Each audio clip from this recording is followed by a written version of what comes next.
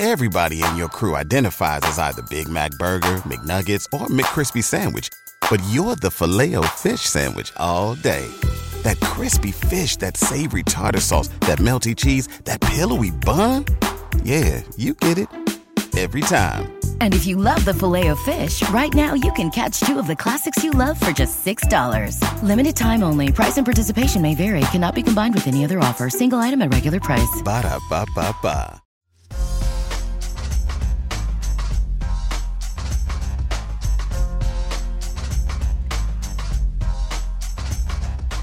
What's up, everybody? Double G here for the Death Lineup. We haven't had a podcast in over a week.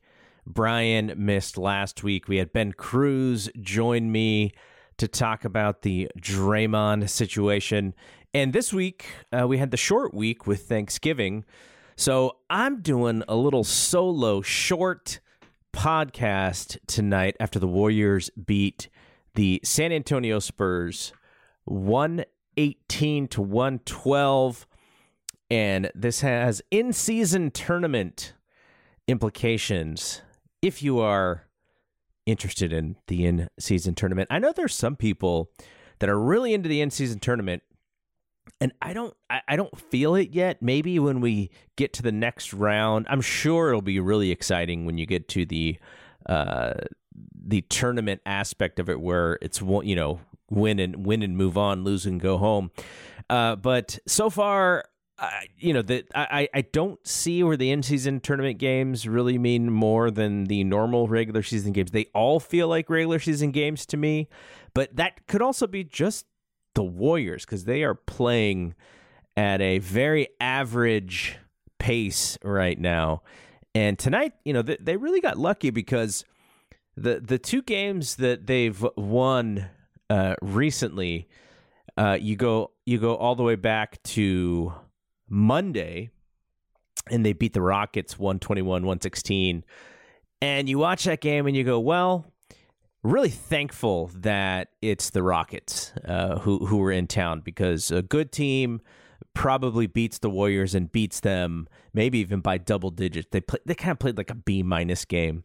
And then they came back against the Suns, and I know the score was only 8 points, and that bench came in and made it close. But the fact that Kerr, no matter how close that score got in the second half, he was just like, nope, starters, you're not playing again. You guys are playing awful. And like, that is so un-Warrior-like. It's kind of weird, and you're just waiting for the Warriors to snap into it. Clay, wake up, Wiggins, wake up. And they have been playing better of late, but the same, it's really a similar story as last year. They just give up so many open threes, and it doesn't seem like they can guard the perimeter very well. And then they're small, so they're having trouble guarding inside as well. And I'm just not sure defensively what their identity is. Steph is like the most active defender. He's really getting into it, and you see his hands. He's very active. He's always been a really good rebounder. You're waiting for Wiggins to kind of become the Wiggins, and it really does seem like, on defense at least, it does seem like an energy thing for him. And, Clay's just in a rough stretch. I can't imagine him, thinking back to 16, 17, 18, 19, being that Clay, and then coming back these last 2 years and just being 60%, 50% defensively. It's got to be so frustrating for him, but that is the NBA. That is why there are so many new players every year, because they're replacing older guys. But the stroke is there.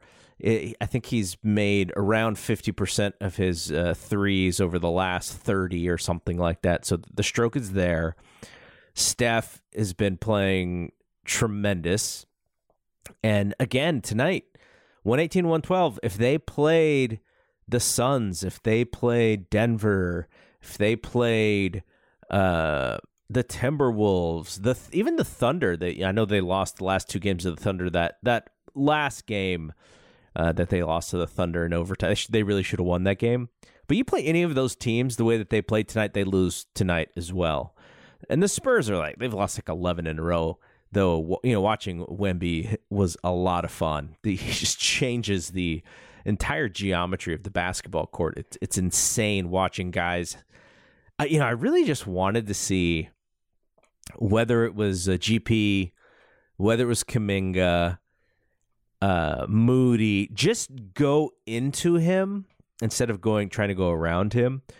He's more than likely going to get a piece of the ball. But if you could hide the ball a little bit or maybe explode through him a little bit, maybe also get a foul and you can kind of get him into foul trouble. I remember Yao Ming. Everyone wanted to attack Yao Ming and just dunk on Yao Ming. And they would test him, and Yao Ming was a really good shot blocker too. But a lot of times, they're just testing him, and eventually he's going to foul. And sometimes you can get him into foul trouble like that. I want to see them test Wemby like that. I wanted to see them test Chet like that as well. Rudy's a little bit of a different story because Rudy is also thick, and so you're not going to move Rudy like you can probably move those guys a little bit. But I do want to see them test these guys at the rim a little bit more. But to go back to tonight's game, just sloppy. Even when CP's here to handle things and to be the adult in the room, and they're just turning the ball over with him on the court too. Late in the game, they made it really sloppy. It was almost embarrassingly sloppy. And you just have to deal with it. They are playing some younger players. Kuminga and Moody have not taken that leap that I think a lot of the fans were hoping. Because all of these other teams, and I was talking to Brian about this, and I think Brian is going to be back next week. He also moved, and so he had to deal with all of that. So we talked about it at Thanksgiving. Okogie, I was telling him, I was like, man, all these teams, they got these long wings, and look at someone like Okogie. He's like, Okogie's only 6'4". I was like, well, that dude, he looks like he's like 6'7". He was just in the way every time, hands up, long arms, flailing, and then, oh, by the way, hit the open three, boom. And he just seemed, he's not like he's playing 30 minutes a game or anything, but he's just efficiently good in those minutes. And we were talking about how that should be Moody, that should be Kuminga. But you know what the difference is just the decisiveness. Like, Okogie knows what his role is, and he wants to perform in that role. So he gets that ball in the corner, it's going up, or he's kicking it back out. On defense, he knows who he's guarding Steph, and he's not playing 40 minutes a game, so he does not have to control the energy aspect of things. So he's just going all out in those minutes that he knows he's on the court. San Antonio even had a couple of players like that. They're just kind of long, and their hands are in the air, and I just think the Warriors don't have those guys. And you would say, well, Kuminga and Moody. The difference is Kuminga and Moody almost have to create when they're playing offensively, especially in this Warriors offense. And so the decisiveness is not there because they catch and they think and then they go, instead of catch and go and already know what you're like. Podziemski, he's a catch and go guy, but he does get a little scared. Now, I don't know if it's scared, but he knows he's a little smaller. So when it gets to the middle, he's trying to be creative. But if you had a little bit more of Podziemski in Moody and Kuminga, where they're not thinking so much, and they're just they see the court, they know what the next move is before they get the ball. And I know for Moody, some of that is probably he's just worried about getting pulled because that was kind of his role last year. As he made a mistake, boom, out of the game.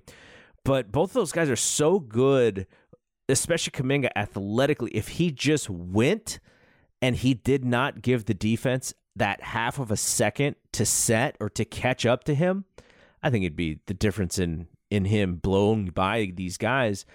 But because he does it that way, then you got to worry about his handle, and then he's got one move, and sometimes that move gets away from him, and then we restart the offense. And same with Moody. Moody gets the ball, makes one move, doesn't have a great handle, throw it back out. Now we got 5 seconds left on the shot clock, and that's really the difference. I wish, excuse me, I wish the Warriors had more of those guys. It's like, if GP was 3 inches taller, he'd probably never leave the court because it's exactly what they need, and he does play bigger than his size. But I think that's really part of the problem for the Warriors right now. In addition to they're just not long at all. And in yesteryear's NBA, the Warriors benefited off of not having the stiff on the court. Everybody could actually do something.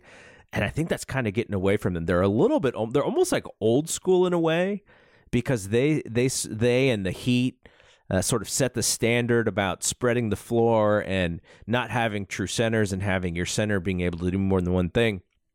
And now they still sort of play like that, but all of these other teams have these longer players who do more than just one thing. Kevon Looney's he's rebounding. Draymond is not one-dimensional, but he does not score enough offensively or even now defensively because he's so undersized. He doesn't even rebound as much as he used to. So it's just, you look at did the NBA pass the Warriors by? But they still have Steph, and I expect them to get back into that sort of the same range that they were in last year, where they kind of figure things out and, they're in that 44, 45, 46 win mark. I expect them to be there, but it is much harder than I thought it was going to be to get there. And they may have to make a move. I don't know what that move is, but they need some length and they need some athleticism in a major way. All right, just have a quick update on the in-season tournament here. Anthony Slater tweeted this right as the game was over. He wrote, if the Thunder beat the Wolves, then the winner of Warriors versus Kings in Sacramento wins the Group C. But if the Wolves beat the Thunder, the Warriors have to beat the Kings by 13 to grab the three-way tie and win Group C.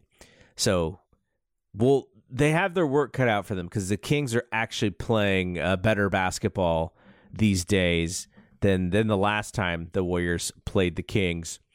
And so as we look at the next week, because the Warriors are done playing this week, this was their last game of the week. They play the Kings in Sacramento on Tuesday. That place is going to be loud as all hell. They will make sure that I imagine that to the Kings fans, this in-season tournament thing is probably a pretty big deal, especially when you can knock the Warriors out of it. And then the Warriors play the Clippers at home on Thursday, and then the Clippers in LA on Saturday. So that is where they are at right now. 8-9 is the record, which is kind of ridiculous considering how hot they started on the road. They are 3-6 at home right now, and they're 3-7 in their last 10. And there's I would say there's 11 teams that are in the mix. And so the Warriors are in the bottom half of those 11 right now. Can they get closer to 5, 6? I kind of expected that's where they would be, but they need to get on a little bit of a winning streak. But anyways, all right, that is it for our really quickie death lineup report here. And Brad and I will be back on Monday night for Tuesday morning in this audio feed. And then hopefully Brad and I can figure out next week when to record. Maybe it is even, maybe it's even after Warriors Clippers, or we may go between Warriors Kings and Warriors Clippers on Wednesday. We'll have to figure that one out. But okay, that is it from here. I am Double G. We will see you when we see you. Peace out. Everybody in your crew identifies as either Big Mac Burger, McNuggets, or McCrispy Sandwich. But you're the Filet-O-Fish Sandwich all day. That crispy fish, that savory tartar sauce, that melty cheese, that pillowy bun. Yeah, you get it. Every time. And if you love the Filet-O-Fish, right now you can catch two of the classics you love for just $6. Limited time only. Price and participation may vary. Cannot be combined with any other offer. Single item at regular price. Ba-da-ba-ba-ba.